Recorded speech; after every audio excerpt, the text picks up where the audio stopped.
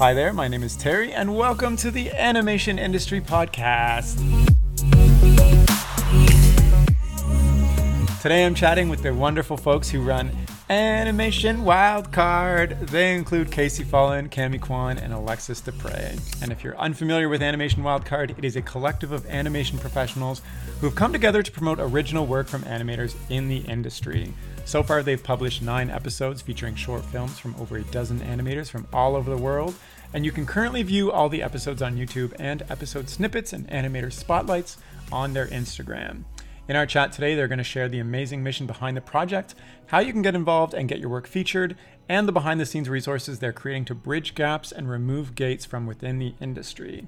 Also, since Cami, Casey, and Alexis are all in stop-motion production, they're going to share their own career journeys, the top skills they developed to get hired, and a snapshot of what the stop-motion industry currently looks like right now.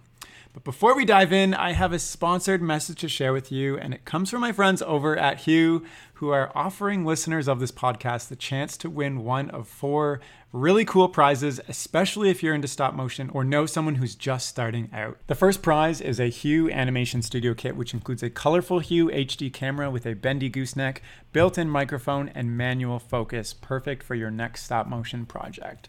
The next 3 runner-up prizes are of a digital copy of the Hue Book of Animation, which takes you step by step through how to create your own stop motion videos, and a single user license of Hue Animation software, their easy-to-use animation software, which has some really great features like onion skinning and time-lapse, perfect for stop motion. You can even record your own voices and bring your animation to life. I'm honestly so excited about this giveaway. If you're listening to this, you should definitely enter the draw. All you have to do is go and give your email. I've included a link in the description of this chat to enter, so make sure you click on that link and also sign up for their email list as they give away a lot of helpful resources. The contest closes on November 1st, so make sure you do that right now. And if you'd like more info about Hue, they offer an all-in-one starter kit for kids around 7 to 13 years old and includes everything I mentioned in the draw. It's an easy and fun way to learn key animation techniques, including claymation, lip syncing, and rotoscoping. They also offer their Hue Book of Animation, which I mentioned before, and you can download free sound effects, a storyboarding template, and backgrounds to give your videos added magic. And you can get all of this by visiting their website or ordering off of Amazon, and I've included these links in the description of the chat as well. So please go check those out. And now let's jump right into the chat. Hello, Animation Wildcard, aka Lex, Cami, Casey. How are you guys doing? Good. Good. Nice. Thank you for having us. Yeah, thank you for coming on. I'm really excited to chat about kind of this initiative project that you started, which I think is a really cool way to connect with people and make some really cool stuff during quarantine for this weird, trying time. But I also kind of want to dig into your brains about your careers a little bit and what led to this point. So maybe we can just go around, I was going to say the room, but the Zoom boxes. On the screen. And just introduce yourself and give some highlights of, this amazing career in stop motion that you've chosen. All right. Casey? I'll go first. Okay. Hi, I'm Casey. I'm a production manager and assistant director. I primarily work in stop motion and mostly in Los Angeles right now. My path is from going to school in Detroit, and I had a background in music and visual art and kind of went the visual art route, and worked in New York and ended up out in LA. So kind of bounce around studios out here, but mostly work as a production manager these days. Nice. Who wants to go next? Cami? I'll go. Yeah. Hi, I'm Cami Kwan. I'm a creative producer and partner at Apartment D, which is a stop motion studio here in Burbank. I grew up in Portland, Oregon, so that's a big stop motion town. So stop motion was always like in my awareness. I always knew I wanted to be an animator. And then I went to school in Rochester, New York at RIT, go Tigers. And when I started, I studied film and animation there. And like when I actually started doing animation, I did all different types at first, but the more that I did it, the more I realized like stop motion was where I wanted to be. So after I graduated, I lived at home for a year and worked on my portfolio. And then I got an opportunity to move to LA and work at Bixpix on the show Tumbleleaf, which is super beautiful stop motion show. And when I was at Tumbleleaf, I connected with Max Lopez and Sean Maloney, who are my current business partners. And we just got to know each other by working as an animator and an armaturist and machinist. And so I worked with those guys on a couple of freelance projects that Apartment D picked up, and we bonded and became a really great team. And then from there, started Apartment D, and we've been doing that full time for the last 2 years or so. So now I'm a full-time creative producer, director, partner at Apartment D. Sweet. All right, last but not least, That's Lex. Awesome. I'm Alexis, or Lex. People who know me will call me Lex. I am from Connecticut. I went to school at the University of Connecticut, and I studied illustration.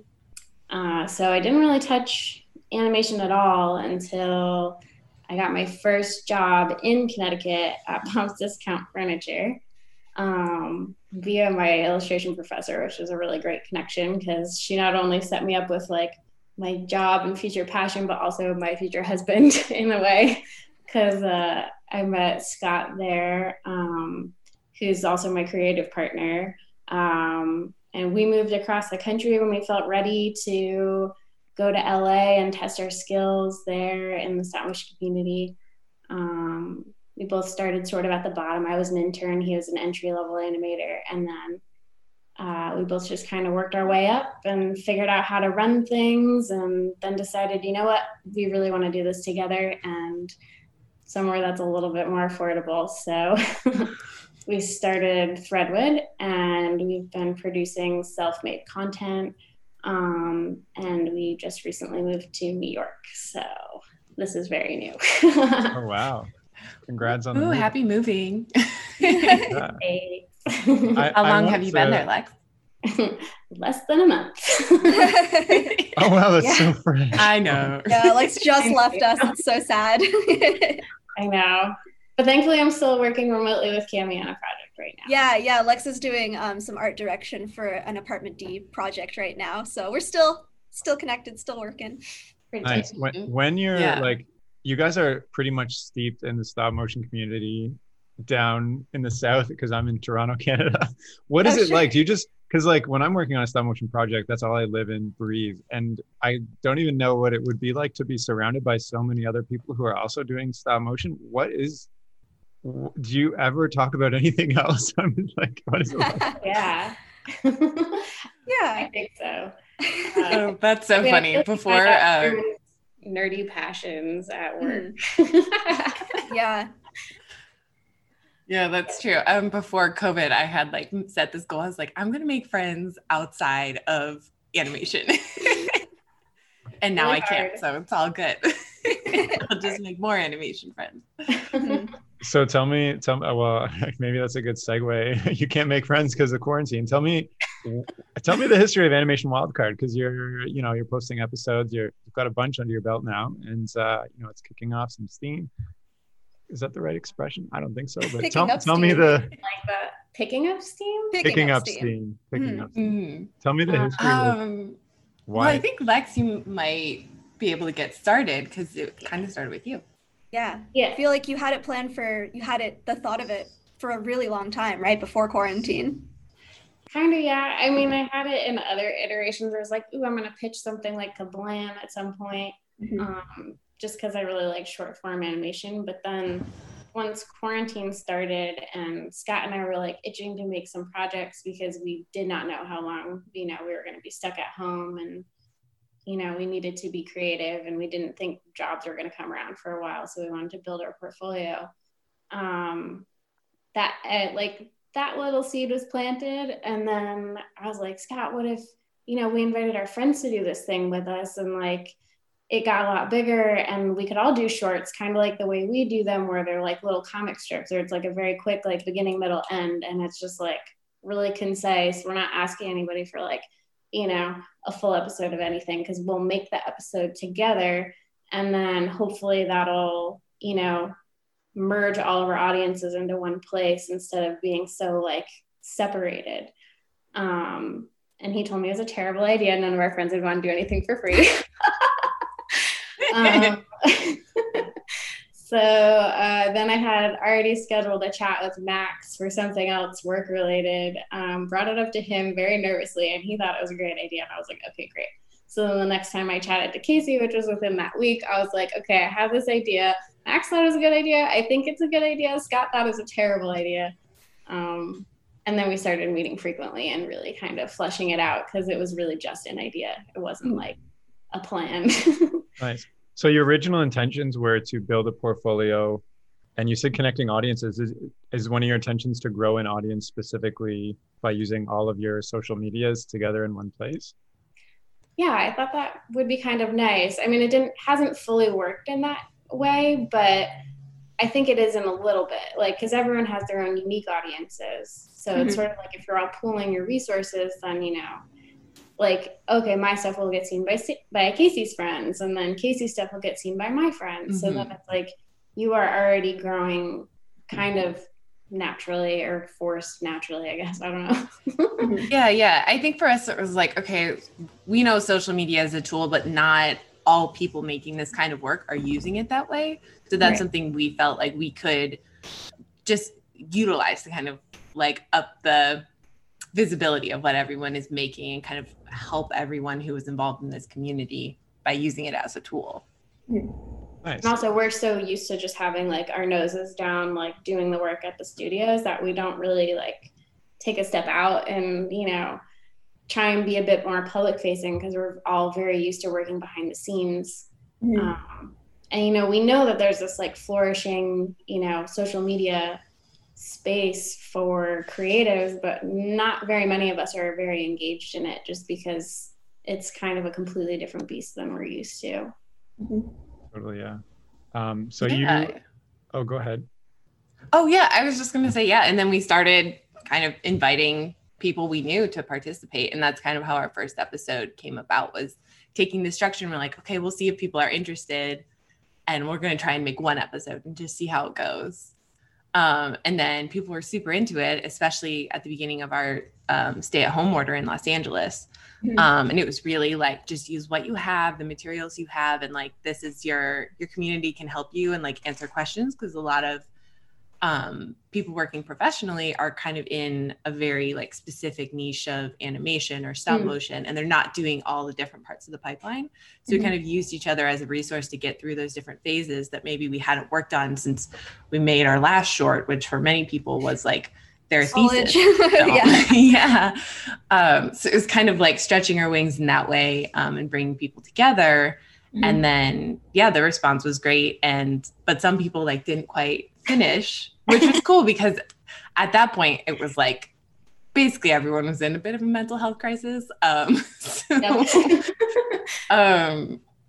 we were like, well, that seems like an episode 2. Like, we can't just not let them finish. And that was great for us, because it kind of kept us moving. And now we're at the end of season 1, and have reached out to, you know, people that weren't in our personal networks, and have really been expanding and growing our little community.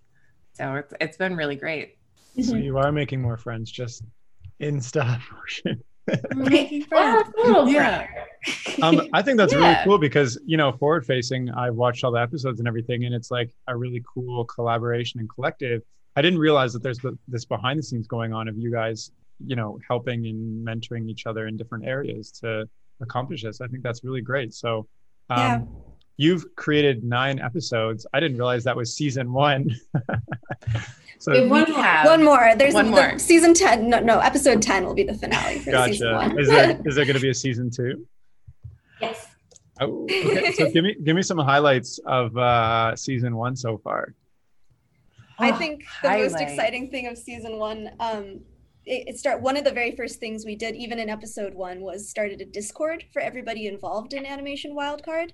And our Discord community has been like, that has been the highlight for me, honestly, is seeing everybody connect over there. And we've had like pretty significant conversations on there about really, I don't know, significant topics that you would only talk about ordinarily if you were all together, like getting drinks after work or something. But the Discord community has been like super remarkable. So that's my highlight. Yeah, it has been really great to have. And that's something where like we have these little communities that form on these different projects that we get hired on, but so many of us are project based, and it can be like really jarring at the end of a job to kind of disperse and kind of go your separate ways and either have to start a new job or have some downtime. And it's been really great to have something consistent, even as people have been going back into studio work, to have that Discord channel and to still have like that baseline of community. It's been really great. Nice. Yeah. So I was just thinking, you know, you've kind of created a space for very, very short format. You said almost like comic videos. I can't even think of another place that creates something like that other than Newgrounds collabs, but I feel like that's different. So like in your minds, where is a space for, you've kind of created a space for very, very short format. What is your ultimate vision or goal for this? Because like, I'm thinking like, you know, web series, TV, et cetera, the minimum format is always like 11 minutes, 22 minutes, et cetera. So like, what are your thoughts on this continuing and turning into something bigger, or just your vision really in cool. general? I mean, I don't think we have like, you know, that kind of goal as of right now, just because that's like a huge undertaking. But I do think it's nice that, you know, anybody who's creating content for this, like they own it and they can present it however they want, you know? So like some of our participants have done series, which is pretty great. So they've like, you know, including myself and my husband, like we put the same character through multiple different situations. And so it's like, you've already kind of really fleshed out this idea. If you want to take it with you somewhere and pitch it, like it's yours, you know, you've done all the work, you've developed this thing. And then, you know, for other people, I think it kind of ends up being like a sketchbook, like a more finished piece, but it's still kind of short and kind of lighthearted. So maybe you've just got something that, you know, wouldn't be good to stretch out into a 2-minute or a 5-minute short for like a very serious film festival, but it's something that's been nagging at the back of your brain that you just like need to get out. I think that's been a good space for that kind of thing, which you know, those work really well in short bursts on your own, but like it's so much better when you're bolstered by a bunch of other people who are doing kind of the same thing. And it has a little home. Each like episode has a weird theme that is not predetermined. It just happens. It happens every time. You don't only, oh, sorry, go ahead, Casey. Oh yeah. I mean, I think for us, it's really been like along the way forming like a vision and like guiding principles. And that's more what's guiding our like next moves in like season 2 and things like that. And we kind of look back to that when we need to make decisions or when we're thinking about expanding into like new territory. And that's kind of our guide, as opposed to having this like one big goal. For us, it's very much like journey focused and community focused. What do you mean by expanding into new territory? I don't know. Every now and again we have like we have big dreams. We have big dreams, and we have big we work for other studios as well as working for ourselves and working for Animation Wildcard, and there are things that are not perfect and we know need to be better. And this is a place that we have a lot of agency over, and we can use that to address some of these issues in our industry, like, and not every issue, but we can address some of the gatekeeping issues and this need to like, you have to make a really long short to get noticed or something. It's like, no, you can make something that's 15 seconds and it can get seen and it can show what you can do. And I think as far as like our new territory, it can go in all different kinds of directions. We have lots of ideas, but I don't think we can share them yet because they're a lot of work. I find it really impressive that you do this on the side of your jobs as well. And like, obviously this is a huge team coordination thing that takes, I can't even imagine how many conversations you have back and forth. And I also love that you feature the artists kind of on, at least I've seen it on Instagram. I don't know if you have like features on YouTube or do you also have like a Twitter and other places? We've tried to keep the social media very simple just because there's only a handful of us. But I think it's really cool. I've noticed you also take, stop motion isn't the only form of animation in there. Is it open to literally anything? Yeah. So if I want to make some weird experimental CG slash, I don't know, something else, it's totally cool. Yeah.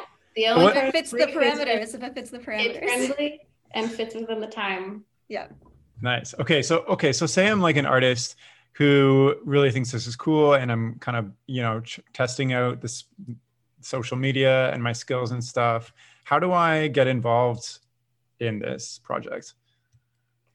As of right now, we're keeping track of anybody who chats to us, and we ask them to send us emails. So that way we have one place we can kind of, group everything together, and we can make a separate list that's like the folks who are looking for a little bit of guidance, a little bit of, anything like that, where it's like they're not like a fully formed professional just yet.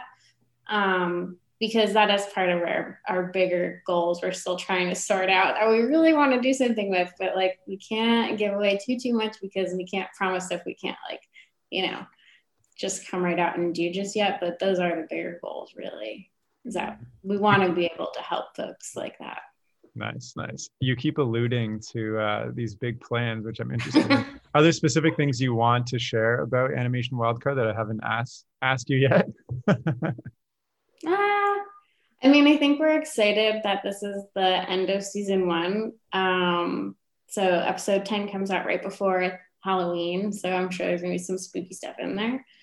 And then we're gonna do a holiday episode, any holiday you want, for the winter season. And then we're gonna take a bit of a break, but we're gonna try and retool some things for like how we handle our social media and just how we organize things so we can better support the community there. We've done a little bit of retooling of our Discord space already, so that way we could make it a little bit more public. So sort of we're just like moving forward like a little bit at a time instead of trying to take it all on at once. But we definitely want to do things like gathering resources. So if folks have the same kind of questions, we know how to answer them a little bit faster. Sounds like you've almost unintentionally created this great wiki guide for people who want to create short projects. And that sounds really valuable to me. We do want to do that. That's one of the ultimate goals, frankly, to be a resource for people. Nice. That's a really great goal. I think that's we want animation to be accessible, and we don't want there to be all these barriers to entry and having to go to private art school and all this stuff, especially for stop motion, because it's so specific and you really just need to do it and have the community of feedback and to really learn as you go along. I think stop motion is one of those art forms where like it is very old fashioned in that like all the information and like skills and stuff are just passed down like through apprenticeships and generation to generation, and like it's like an oral tradition. Honestly, there's no like one place where all this stuff is written or all the strategies are written or anything. So I don't know, having this community online instead of having to be physically in LA in the studios, that truly is like bringing stop motion into the new digital era, I think, in a way that it hasn't been brought before. Totally. That's totally true. Yeah. And it's like, I think COVID has just brought so much to light, and it's like showing that all forms of animation are viable in a COVID environment and in a post-COVID-19 environment, and that not every form of animation has to happen through a studio, and that people really can do things on their own and great things. Yeah. Did you feel, you mentioned, information is passed down through apprenticeships and stuff like that. When you started your first professional experience, was it a big shock from what you expected or had kind of trained yourself in stop motion? I didn't have any training, so. Yeah, I wouldn't say that it was a big shock. There are definitely some things where I learned like what I learned in school is completely wrong. Like we learned some things that were just like complete taboo in the real professional world. And they were like, don't do that. Namely twisting wire, like don't twist your wire. But like things like that. Wait, don't twist I twist all my wire. No, you're not supposed to twist your wire because you're adding strain to the wire. Yeah. If you twist it, you're like putting strain on it, so it's going to break a lot more quickly than it would. What you should do is take your multiple wires and lay them down flat and then wrap them together. Yeah. What? The Life of the Wire. Yeah, that's the thing. I'm In learning things school, myself right now. yeah, in school I learned you twist your wires, so that's what I came in with, and then the puppet department was like, stop that, set that down, like step away, come here, let us show you. So like I wouldn't say it was like a big shock in any way. It was just like there are just things that you would never have learned if you weren't there. Honestly, I don't know, I was like very obsessed with stop motion animation studios as a youth. I read every book about the making of Nightmare Before Christmas. Like I watched all the behind the scenes of everything as a youth. So I don't know, I feel like when I got there it wasn't really that shocking.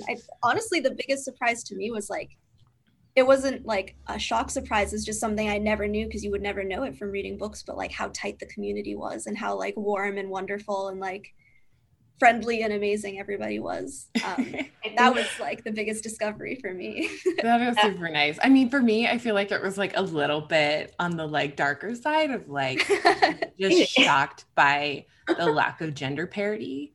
I did start at BixPix, and that place was pretty unique as far as the gender stuff went. Right. And I started out interning, and first it was live action, like kind of like sports media, which was like, no. But then I was also going to like, you know, CTN and doing all these things and kind of really seeing a need for the challenges that you're going to face, especially as like an entry level person. Knowing what's right, knowing how you should be treated, and knowing just what your rights are. And that's something that I took back to school with me before I actually started working professionally. And connected with women in animation, and at least we were able to get a student chapter started in Detroit. And I think it happens a lot with like those bubble schools that kind of grow this community in kind of a place where there isn't a lot of work, and then you kind of get thrown into the industry without a lot of connections, without a lot of maybe teachers who are actively working. And that was something that was like really jarring for me. What are some of those things that you know, maybe as an entry level animator you should be aware of? Like you mentioned rights and things like that.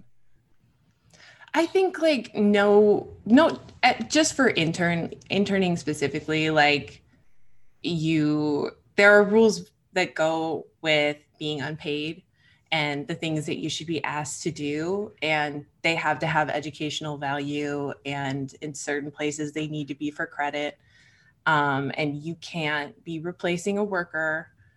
There are a lot of things, and they're pretty baseline, like throughout the country. And then in the state of California, if you are going to California, that you should just know. And it's not something where like, you're not going to accept an internship for those reasons, but I think you should know. Well, I think and you should, in terms of protects like knowing how someone can ask you to do something, or, you know, you just like, if you have this knowledge of this, you know that if this one thing comes up, oh, that's an inappropriate ask, and I can say that because like I shouldn't be doing that. That's actually like a job description. I'm here to learn.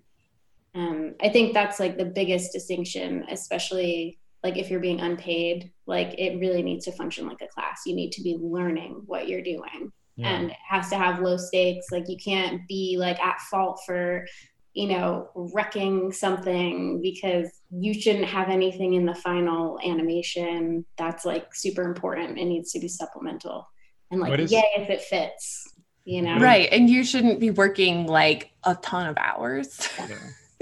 One of my internships, I was working way more than full-time, working weekends and all that. And it was like, that's not right. And there's a lot that can be done for like entry level. I feel like there's been a lot of progress too, because there has been too. When I interned, I should not have been an intern. I was not a student. I got very lucky that I got let in the door just before all of everything got really litigious. I feel like it was WB or something about unpaid interns and suing, and I don't know. It happened around 2012, and that was when my internship was. And then right after that, there were no more internships unless you were getting student credit, like at a university or something. But those internships are actually like the places where you make those relationships, because there's someone who can actually mentor you in that process. And like really you find the people that you connect with, the people that like work similarly to you. Like I went through the art department. So like, you know, I was learning all sorts of materials so quickly, and just like understanding like, you know, what things stick to what and what things don't, and you know, what paint's going to react with something else, and like all of those things are super important, and you really mess it up if you don't know. Yeah. So like it's so helpful to have these like wonderful guides that are just like, you know, my paint lead, my builder lead, production designer who understands like where I'm good and like what I need to work on, you know, that kind of stuff. It's all really beneficial because they're the people who are going to hire you in the future. Totally. Yeah, that's truly where all your like future work relationships are going to come from. Yeah. And everybody disperses after every job. So it's like maybe you have that one entry level position or that one internship, and then you wait a year and everybody works somewhere else. Mm-hmm. And if you've made a good impression and you maintain those relationships genuinely, then you now have a connection at a bunch of different places. Yeah. I kind of have two questions around this. One is like, I've been an intern, my past business experience, I was an intern myself in a different industry, but you know, when you walk in, you want to do everything, you want to make the best impression, you want to take everything that's given to you and run with it. So how do you develop, you know, Casey, you said you were working weekends and extra hours. How do you develop a discerning kind of attitude when you're so fresh and you aren't sure what you should or should not be doing to make a good impression, because you're worried if you say no, then you'll be known as that intern who said no. No, I think the best thing is to like get clear expectations at the beginning, like have an end date, especially if it's an unpaid internship. Like there needs to be a point when you become a valued worker. And if they want you to keep working, then they can pay you minimum wage, you know? So I think setting those parameters and also getting like a job description and knowing what you're responsible for from the beginning is really important. You don't get a job description if you're an intern? It's just like you're here to intern? You don't always. Okay. I just showed up and I was like, I have clothes on, so I think I'm all set today, right? Okay, so that makes a lot of sense, really. So maybe if you have an internship lined up, just go in day one with and set some really clear expectations for yourself and even before day one, you know, before accepting something, just know what it is that you're accepting, and that way it also gives the employer a chance to kind of think about those things as well and think about how you're going to fit. The most important thing as an intern is if you are ever unsure of something, ask a question. Because no one's expecting you to be knowledgeable in any specific way. They'll be surprised and happily if you have this deep knowledge of this one technique or this like, you know, style or something. That'll be really exciting icing on the cake, but no one's expecting you to come in and like have this knowledge already. And that goes for also like how to negotiate, or not negotiate, but just like how to accept a job. So if you're unsure about something, asking questions is the best way to like clarify things without having to say no. And also to just like, that's the thing that like shows that you're hungry to do this work, that you want to know more about it. Like when you're making those relationships with those mentors, it's like, how did you do that thing? I saw it. It was incredible. Like, I don't even understand. Like, am I missing something because I've tried something like that, or whatever the answer or the question is. But like, those are the things that establish your relationships too. And as long as they're genuine, those are the things that kind of like take you along and make you grow really fast too. You know, it's just that like curiosity. Nice.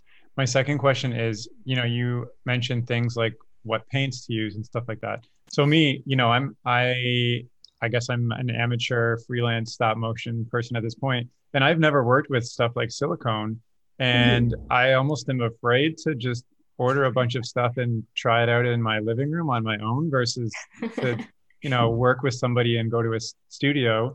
And a big reason I didn't pursue stop motion when I was younger was because there wasn't any opportunity that I could see in my hometown of small Waterloo, where I grew up in Canada.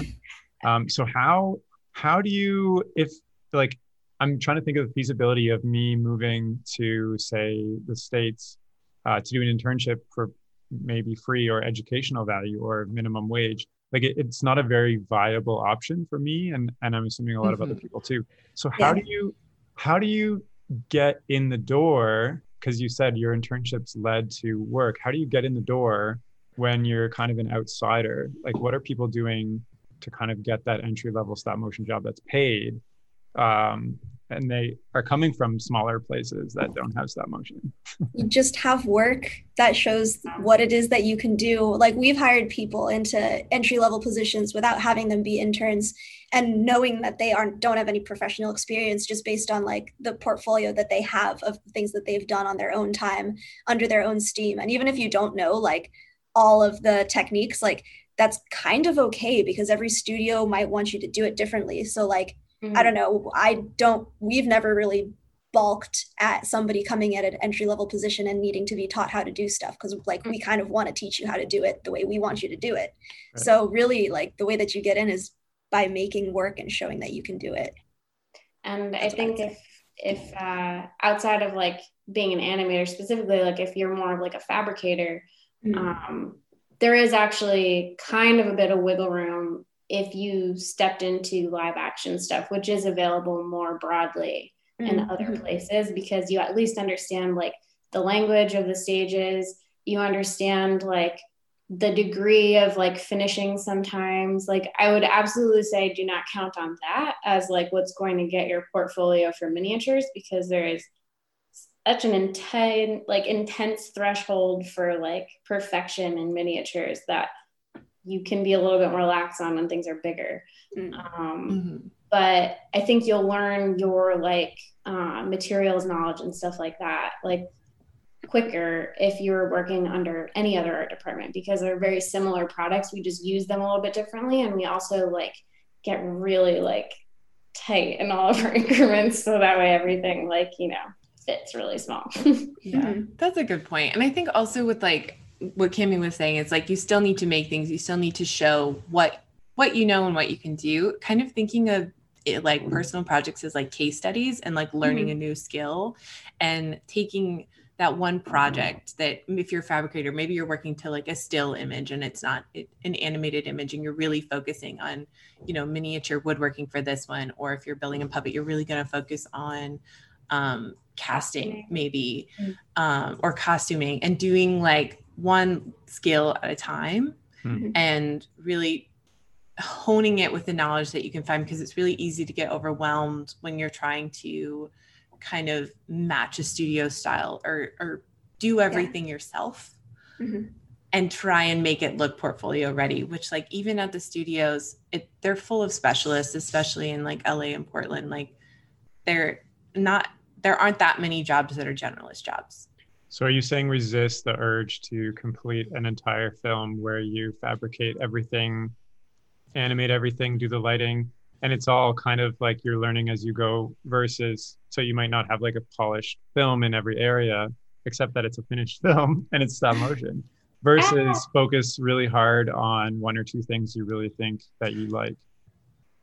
It's kind of both, because there's value to making a film. There's value to making a film and knowing how challenging it is to do something from start to finish, but also learning to like manage your own time and your expectations and make adjustments along the way. Like there's so much value in that. But I'm sure pretty much anybody who's made a film that's on the longer side, who they are at the beginning of the film and who they are at the end of the film as an artist and as a creator is like so different, and it's like an exponential growth. So by the end of it, you're like, oh, I don't really like the film anymore. Yes. Because I want to go back and redo everything. So I think it's both. And it's also like, what is it that you're trying to do? And as far as if you are doing this to get a job, like what is that job, and what shows that you can do that work? And maybe it's not a film. Like I'm very rarely hiring directors. Yeah, very true. Very true. It could just be like, okay, when Scott wanted to get hired out in LA, we just really made him a clean space with like a sweep of paper and general lighting. And he loved like character sculpting as well. He got pigeonholed once he got to LA to be only an animator. But, you know, he liked making his own puppets at a certain point too. And then I would just supplement and make him a prop every so often, you know, and like, we would just take it really easy. Like you don't have to make this like fully fleshed out world that like completely makes sense. Like I think that's also kind of why, you know, gravitating towards these shorts that we're making for Animation Wildcard, they're kind of like sketches. Like you're trying to work through this like process, this technique, this idea, this something. Like a lot of the people that are doing these 2D works are actually stop motion animators who wanted to like get back into 2D, or like, you know, we actually had a couple of art department people who've now swapped into animation that like was completely unexpected, but also just like, great. One of them is now fully animating. Like, that's amazing. I'm going to miss her in the art department, but hell yeah, we have another animator. Like, so wait, people are using Animation Wildcard to switch up their careers within the industry itself, to try out new things. That's really cool too. That's awesome. That's like a use that I didn't see at all. So my next question, which you kind of started answering, was what are those things when you see a portfolio, like say I want to put together a portfolio, what is that thing that pops out and says, yeah, I got to hire this person? And, you know, maybe they're doing just some lift tests or a walk cycle, or they have a full film. Like what makes you click with what they've shown you? I guess it depends what it is you're looking for. Like speaking to animation specifically, like just them showing that they animate, just that they animate. If I go to somebody's portfolio or website and all they have is one walk cycle, like that's a little bit hard to gauge. But if I go to their portfolio, if I go to their Instagram and they have 1 million 5-second tests, a bunch of 10-second tests, a bunch of the same character doing a bunch of different things, like that says a lot. And like it is always true that the people that animate more are the better animators in the end. So I don't know. That's interesting to me, because what I've heard before is you have like one really good reel where you demonstrate a lift and a walk, and it's like, I don't know, a couple minutes of animation. But I guess what you're telling me is you want more intel on this person. You're going to look them up and see what they're actually doing. Sometimes that's what they share. Sometimes that's their portfolio. Yeah. Well, I mean, I guess I'm not saying that like your reel is really important. Hey. Your reel is important, I guess, but I don't know. I think at least the way that I hire people at Apartment D, like I tend to look at their Instagrams and see like what they do. And there have been people who they've come to us for like fabrication, but then I see that they also have done animation on the side. So they've ended up doing both at our studio. I've hired people for, I don't know, like seeing everything that they do, seeing who they are completely as an artist, like that speaks a lot, I think, to us here at Apartment D anyway. And seeing that they are constantly making work and constantly trying to improve, like you can watch them improve as they go. And that speaks a lot to the fact that they're going to grow with us, because we're not necessarily looking for people who are 100% like a ready feature film. Like we're kind of looking for people who are ready to learn and ready to grow and do something weird that they've never done. Because like a lot of our stuff is very non-traditional. We might make you animate an American Girl. Have you ever done that? Like nobody does that. So I don't know, that speaks a lot to me when I'm looking to hire people. Yeah, I think for fabrication, what I look for is, can you show me the inner guts as well as the final product, or at least some part of your process? Because like everyone can put a layer of paint on something and hide everything's sins, but like I want to see how you thought about that problem and how you solved it. And if there are better ways that like, I mean, like, oh, I saw that thing. It like, I'm sure it worked for like a very short term project, but if you were going to do this for like a television show, or it has to like be in perfect condition for an entire commercial, or, you know, whatever, be like, you might want to use this instead of that, or think about it this way instead of that way. So that way it can be a bit more of a conversation. You can really like tease out more about just like what skill sets they're already gravitating towards too. Because like ultimately you want somebody who can think from the inside to the outside, like for fabrication. Yeah. Mm-hmm.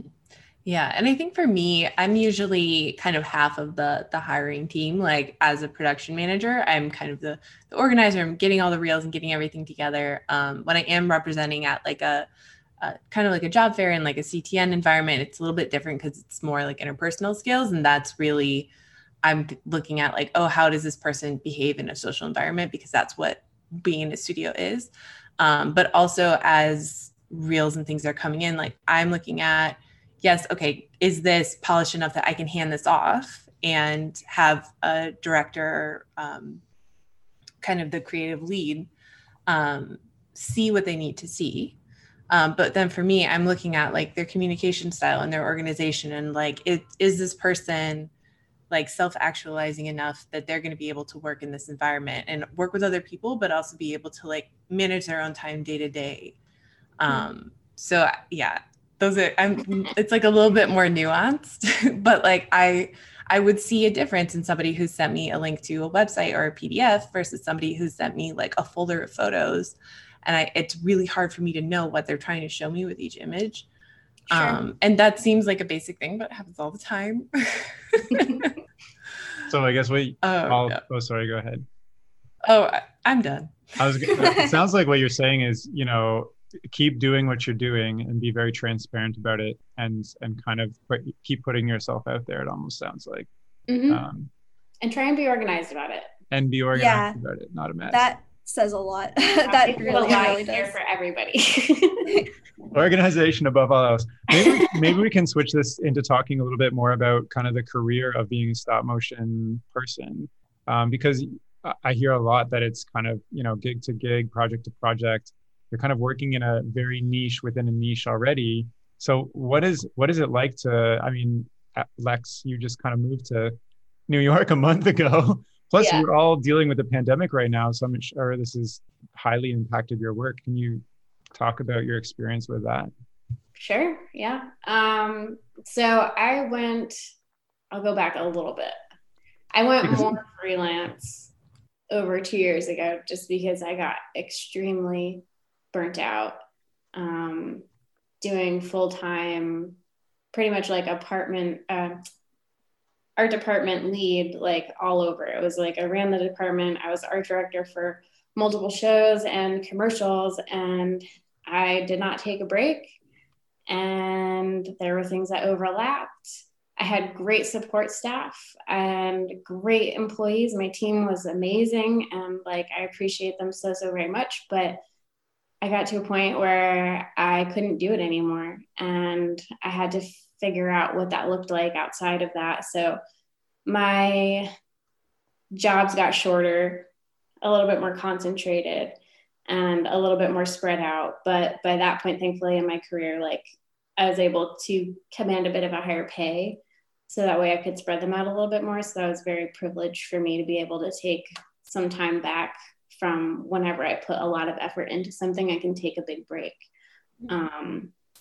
So that's kind of how my hiatuses have been running in the last 2 years, just that I welcome them. It's a good time for me to recharge. I'll learn something new. I'll try something completely different and be a complete beginner at it, probably in the similar vein as art, but a totally different material. So I try to keep myself fresh and just thinking about things in a different way. I took up miniature glass blowing, and that was amazing. You blow through straws instead of yeah, they're metal straws. Oh, no. But yeah, so it was I don't know, it's just at this point, it's I know that when I do a project, I go so hard on that project that I need to pause really hard afterwards. Gotcha. So right now it's been a little crazy with the move during a pandemic and everything, but it also just kind of seemed like we had to do it because we bought this house a year ago with the intention of moving at some point and maybe renting it out. And then the world changed and it wasn't feasible for us to have rent and a mortgage, and a concerning uptick in cases in LA. And so, yeah, we rented an RV and moved across the country in the middle of a pandemic with no work. Except for Cami hired me right after I got here. Yeah, I feel like the minute before you left, I was like, wait, before you go, we're going to have something. Can you please do work from New York? And you're like, yeah, of course. It's totally fine. I'll do it. I don't care. I'm a little strung out right now, but I'm fine. Lex has worked with us I think she's the only art director I've ever really worked with. Every project I've been on, you've been on, which is very beautiful. I appreciate it. Well, it's been nice too, because I got to help you guys develop a production design language, and then I got to hand off the art direction. So we kind of did a little test run this summer where they hired a new art director named Christian, who's amazing. He was one of the builders. I love it. I miss, and I haven't seen, I think, in about 2 years, other than on a video chat now. Yeah, so it's interesting to try and be a production designer remotely, but so far it's been working. Yeah, honestly, I think it's way better than I thought it would be, honestly. Yeah. I don't know. What's it like working gig to gig for you, Casey, as like a production person? Mm-hmm. It's been less. I have a background in art department, but I have moved more into production management. And you're kind of on projects a lot longer. And so it can be, you know, you're in pre-production, but then you're also in post-production and in the middle, actual physical production. And it's a lot of overlapping projects if you're at a studio that is actively looking for work and wanting to kind of put their animation back to back and keep their stages running.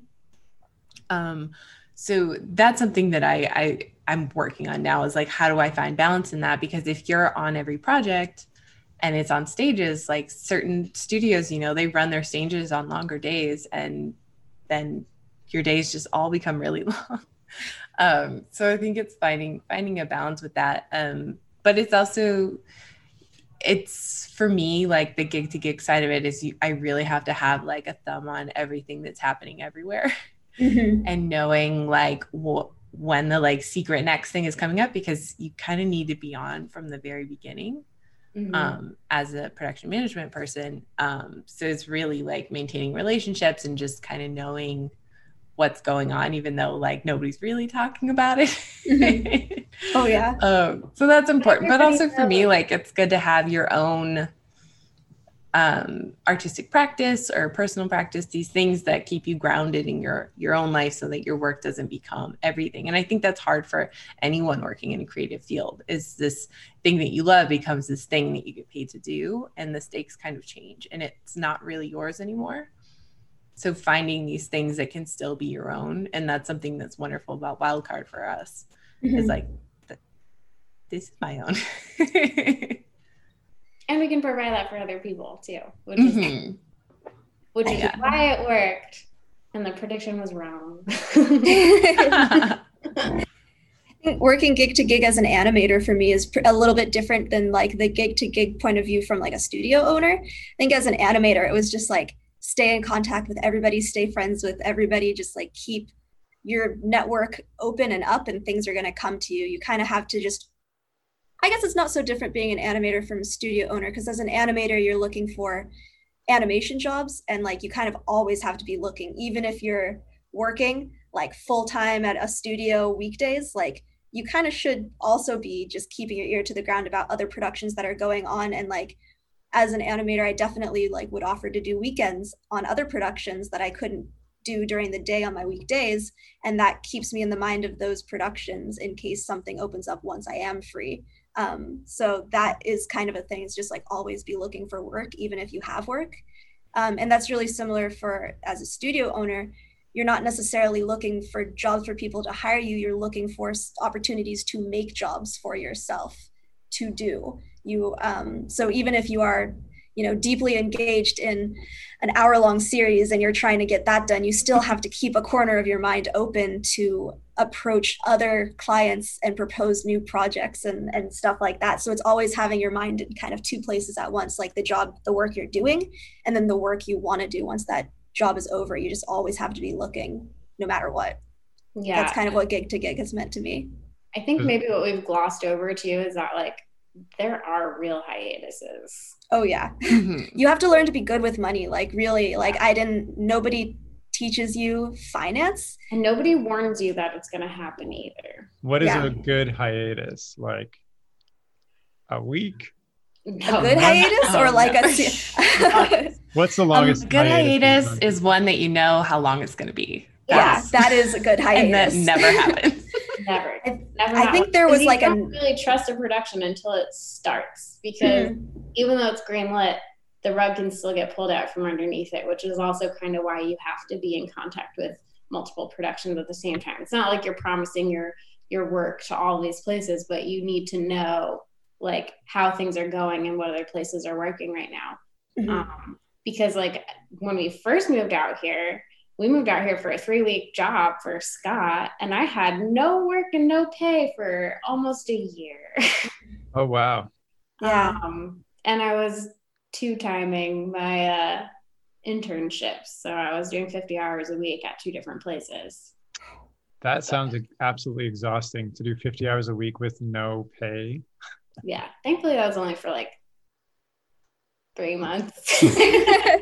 Longer than 1 week is already enough for me. Yeah. Right. It's a little crazy. Yeah. I think we were pretty desperate when we first moved out here. And also things were a little bit, like I said, different about internships at that point. So I'm wondering, you mentioned previously in the podcast that you were surprised by the amount of gender diversity in kind of stop motion as a niche. Have things changed in terms of diversity of stop motion animators and producers and everybody? Not a great deal. We're still pretty white. Yeah. We're whitey tighty animation. We have a fair amount of women and femme-identifying folks, but it's usually not in positions of power. So it's like there's also kind of a mixed bag there too, where it's like it's great we have representation, but we don't have actual representation in that way either. So I think we're all trying to just create those pathways a little bit more clearly, so at least we can start folks like moving towards that finish line or that like next goalpost. At least in our professional work and also in this. Yeah, I feel like that was a really big goal of Wildcard, really, was like opening up those opportunities for more people who might not necessarily get a chance to have their voices heard, like in the regular studio systems, the way that they're set up in the more traditional paths. Yeah. I mean, it's like so many layers to this issue of like more people of color working in studios and how that environment is once people are actually in studios and making that an inclusive space. And that's something that we tackle in like our professional practice and when we're at studios, and really hoping that we can make some changes there and continue to work on those things, because it's like going to be a continual process, and the work is never going to be done. I mean, hopefully, but I think it's something that we always have to keep working on. But with Animation Wildcard, there's like kind of a different set of issues that we have more agency over and can address. And that's like gatekeeping issues and just barriers to entry that we can really do something about with the tools that we have. And that's really where we're focusing our energy on there. And I think season 1 has been such like a reflection of the times of working in COVID, and then us trying to reach out, include more people, and making sure that that's a priority all the time. And it's not just something that we talk about now, it's something that we talk about forever. And do something about. And I think the like big ideas that we mentioned before about maybe creating a way to like share knowledge resources a little bit more effectively, so that like it isn't just captured within the studios that you have to get into to get that knowledge, or within the schools that you have to get into and have the money and the like leisure time to go to school or take an unpaid internship or anything like that. I think the end goal with like having resources is to break down those barriers a little bit more and make it more possible for people to be more mobile in our industry. Right. And that's such like a socioeconomic privilege to be able to move to places where there is stop motion work or animation work specifically, and where there is that room to be entry level and to not know everything. It's something that needs to be tackled, and it's a tough one, just because animation is so like hub based. And yeah, unpaid internships, like that can't be the only way in. No, because it's such a privilege to be able to take those, like not everybody can. And I think that's also why we have such a limit on the bigger stories that we're able to tell, because, even though, like I said, there are plenty of women working on these projects, we still tend to work on a lot of teenage boy humor. Like that tends to be the bulk of our work. And I can't tell you how draining that is sometimes. It's like, I don't mind it on occasion, but like when that's the sole focus of my work, it kind of kills my soul a little bit. I mean, Right, yeah, totally. it's Like- hard having to give everything you have to a project that might not represent you, or where you are not even the target demographic that they want to watch it. Like, Yeah. I don't know. That's true. Like stop motion is not a genre, you know, animation is not a genre. It should be a diverse group of stories, and the people telling them should be as diverse as the stories. And we're not really there. Yeah. And we're hoping that like, that's something that, you know, these upper levels of the industry can be greenlighting things that are different and Yeah. that have something to say.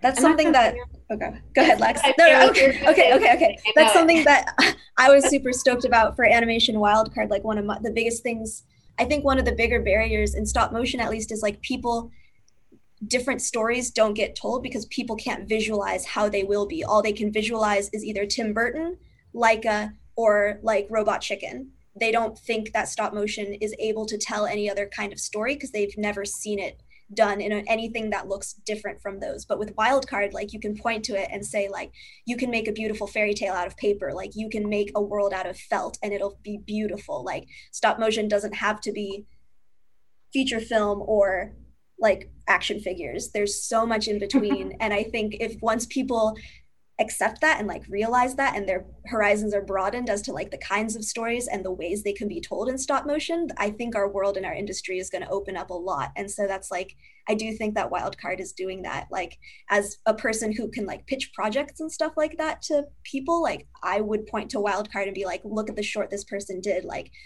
we could get this person to direct this short. Like it just opens things up for people, I think, stylistically and artistically, which can open up to a lot of different levels after that. Opportunity. Opportunity for everybody. That's a really cool opportunity I didn't even think of. You can, because it is hard to pitch stuff when you, especially in stop motion. In 2D, it's very easy because you can just draw something and be like, it'll look like this. But in stop motion, it takes so much time and effort to put together an animation test. But I also, so I want to get back to the diversity thing a little bit more, because I think that's really cool that you are creating a space that's kind of open for, you know, inclusion of whoever wants to participate, and also the kind of stories they want to tell. I'm wondering, what kind of audience do you want to attract with Animation Wildcard? Like, who do you want? Because you mentioned, you know, Lex, you were sick of boy humor, and I'm just thinking like fart jokes and like innocent. I mean, my boy humor tends to be along the lines of 10-year-old boy humor rather than 14-year-old boy humor, which is very different. So like, what audience do you want to attract with Animation Wildcard? Because, you know, it seems like it's a very animator for animation focused thing on one half, because behind the scenes you have like all that help and wiki and stuff, but on the forward facing, who are you hoping watches this? I think our goal has always been as broad as possible, because we think that animation is for everybody. And I think that's sort of like, we don't have to sanitize or make it, you know, super family friendly content, as long as it's nothing like graphic or, you know, a little bit too suggestive. Like, I think everything's welcome. And I think that actually is reflected in the demographics that like we can track so far, is like, we do have kids as young as 13 and as old as like, you know, I think in their 60s and stuff like that. So it's like, it's a pretty broad range with a heavy amount in their 20s, but you know, like, and a heavy amount in LA, but you know, whatever, it's fine. It's where you started. Friends, support. Yeah. But we're like expanding and we're getting out there. And I think the more people that know about it, the broader that audience can be. Yeah. Nice. And like on YouTube, all of our stuff is labeled kid friendly or whatever that thing is. Comments are turned off. Yeah. We can't engage with it appropriately. Which is fine. Yeah, we have enough comments to manage. It's okay. We don't need the Wild West on YouTube for that. And one kind of another topic I wanted to ask about was, so are stop motion animators unionized in US? Because I didn't think so, because basically all of animation is unionized except for stop motion for some reason. And I know there was like this, and production management. So That's how really do you tricky. negotiate pay when I feel like in some aspects you can be taken advantage of because you need the work because it's so niche, but in other aspects you're like so highly skilled in such a very specific thing, you could almost charge more. So like, how do you figure out how to know your worth and what to charge in an industry where it's, you know, you can go both ways so easily. Talk to Maybe other not so artists. easily. I think. Wait, go ahead, Kimmy. Sorry, we were all talking. I think talking to other artists is probably the best way to gauge like what you should expect to be making. I think if you operate within a bubble, it's super easy to get taken advantage of. But if you talk to other people who either have had your job or have the job that like you're being offered, that gives you the ground. And like any artist is happy to talk to you about rate and stuff like that. Well, at least in my experience, people have been really open and willing to discuss what their rates are and have been. That's something that has happened with like the wildcard community too, is like we've been able to share that information with each other and support each other with kind of what is appropriate and what has been appropriate in our experiences. So I think just being open and having, you know, people on your side to like back you up that like this is what reality is helpful. Right. And it's something where like if you don't have those connections in the industry yet, a really good way to go about asking those questions is to asking for an appropriate rate range by people who have worked at that studio or have worked in that role. And that way you can kind of get your answer without like, you know, I don't know, Americans don't talk about money. So it's hard if you're a stranger. But it's really good to do and good to know. And I think working at multiple studios really helps. It can be hard to kind of get a raise once you are somewhere. So kind of taking that job elsewhere and coming back is another way to do that. Another way to kind of grow your skill set outside of that studio. That's so true. I mean, I'm sometimes I'm a hiring manager, but even so, I would say always negotiate. Especially if you see yourself as someone from a marginalized community, like advocate for yourself. And if they say no, they say no, but at least you know you did what you could. Yeah. And you know you're making the most that you can. As long as you're not being rude, you're not going to be pegged as a jerk for negotiating. You just need to be firm and clear. Yeah. Does this change when you're doing freelance stuff? Because it's one thing to get a contract and be like, this is my daily rate on this show. Do you approach it the same way when you're doing freelance?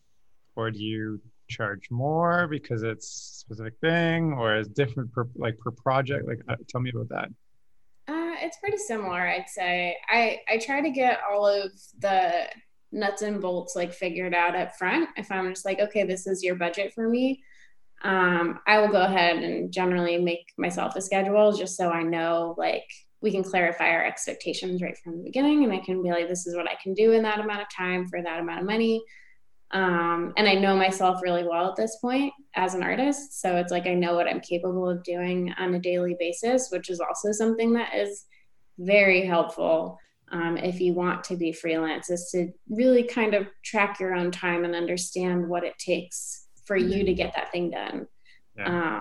Because like, you know, what could take me a half an hour might take you 3 hours. So you need to allot for that time, or vice versa, depending on, you know, what my skill set is and what yours is.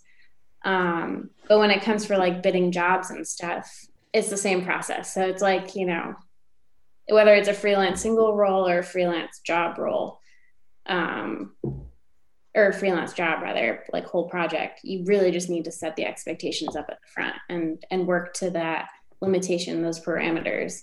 So that way you're not like overextending yourself, but you're also getting the work done. That's true. And I mean, knowing when you are technically freelance or independent contractor, like you are paying your own benefits, you're paying your own overhead. Usually, you know, you're not getting that kit fee. So making sure that you're accounting for those things, even if you're not bidding a whole project, like there are costs that go into being a freelancer that do not equate to, you know, your day rate on a show. It's different. Fair. That's a good point. That's a really good point. Nobody's willing to get you coffee either. So you got to put that in question. Nobody's getting you coffee at studio. No. You're on your own. There's a coffee burn somewhere. Yeah, and post-COVID crafty is no like crafty. I heard there's not what it was. Cookies on Tumbleleaf or something like that. There's a lot of what? I heard there was like Wednesday cookies at Tumbleleaf. Oh, yeah. Yeah, there were. They were frozen, so it's not like homemade or anything, but like, yeah, they did bake cookies and deliver them on Wednesdays. Right. That was really nice. To me, it sounds like the overall message that you guys have given me is that if you want to make it in this industry, specifically stop motion, being part of community is so super valuable in terms of every aspect, like learning, figuring out your pay, like what's going on, all that stuff. So I think that's really cool that you're also really trying to enhance that with Animation Wildcard and kind of doing it without gatekeeping. I think that's really honorable. Is maybe as we kind of wrap this up, is there something that you want to leave listeners with from our chat or your experiences or anything, you know? Always make stuff. Yeah. That's honestly the advice I'd usually give. I guess it'd be like, don't be afraid to reach out to people who you admire on social media. Like, comment on people's Instagrams, or like, you know, take a chance and DM them. You might find that they're like really present and willing to give you advice, and you might actually make a friend. Like, you know, just don't be afraid to reach out to people and like start forming that community on your own. Totally, yeah. I second both of those. I was going to say ask questions, but I feel like that's very similar to what Cami just said. But I feel like it also applies if you're at work and you're brandy new and you need to learn a lot of stuff. Yeah. Yeah. Don't be crazy, but ask questions. Don't be crazy and take care of yourself for sure. Yes. You know, the job isn't everything. And as like someone who's giving themselves creatively at work, you need to take care of yourself and kind of, what is it, like fill your cup outside of work. And it can be hard during a pandemic to like get out and, you know, do the things that inspire you and keep you motivated, but making space for those things and making sure that you structure your time in a way that you still have all of that is really important. Very important. Good advice, taking care of yourself. I learned that lesson the hard way the first time I was on a big project. Yeah. Oh no. Yeah. Is there anything else you guys want to end off on? Say hello to us. Yeah, check out Animation Wildcard. Yeah, Shoot DM random people. DM these guys. Yeah, if if you're interested in Wildcard, get in touch with us. Great way to do it is through our email, animationwildcard@gmail.com. Also through our Instagram and our website as well. But yeah, email's best. And that's kind of how we bring in new people is we build relationships with people, and when there's an opportunity that's a good fit for them, we keep track of you and we don't care about it. Nice. Well, thank you so much for coming on the chat, Lex, Casey, and Cami. It's been a pleasure to hear your journeys and everything you're working on. Oh yeah. Well, thank you so much for having us. Nice. Yeah, thank you. Thank you. And if you're listening and you want to get in touch with Lex, Cami, or Casey, or Animation Wildcard, which you should definitely check out, I've included links to all their social profiles and Animation Wildcard in the description of this chat. And that's all for now. So thank you so much for listening. Goodbye.